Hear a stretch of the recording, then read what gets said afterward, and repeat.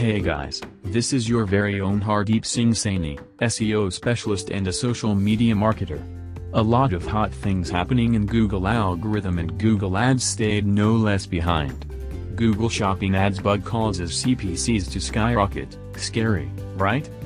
Friday evening, Google Ads had a bug of some sorts that caused the cost per click, CPC, prices to skyrocket on many shopping ad campaigns. Google confirmed the issue on Saturday afternoon and resolved it going forward. The company promised to reach out to those impacted. I covered this issue on Saturday at Search Engine Land as well, but it is important that any of you who have shopping campaigns check your reports and campaigns to make sure all is good. Google may have to issue you a refund for the increases in your CPCs and traffic issues. Google said on Twitter the Google Ads system encountered an unexpected issue between 6 p.m. PST on Friday, November 12, 3 a.m. PST Saturday, November 13 that affected shopping ads. We identified and fixed the issue. Everything is working as expected now.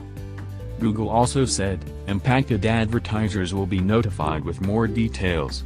So if you were not notified, please do reach out to a Google Ads rep.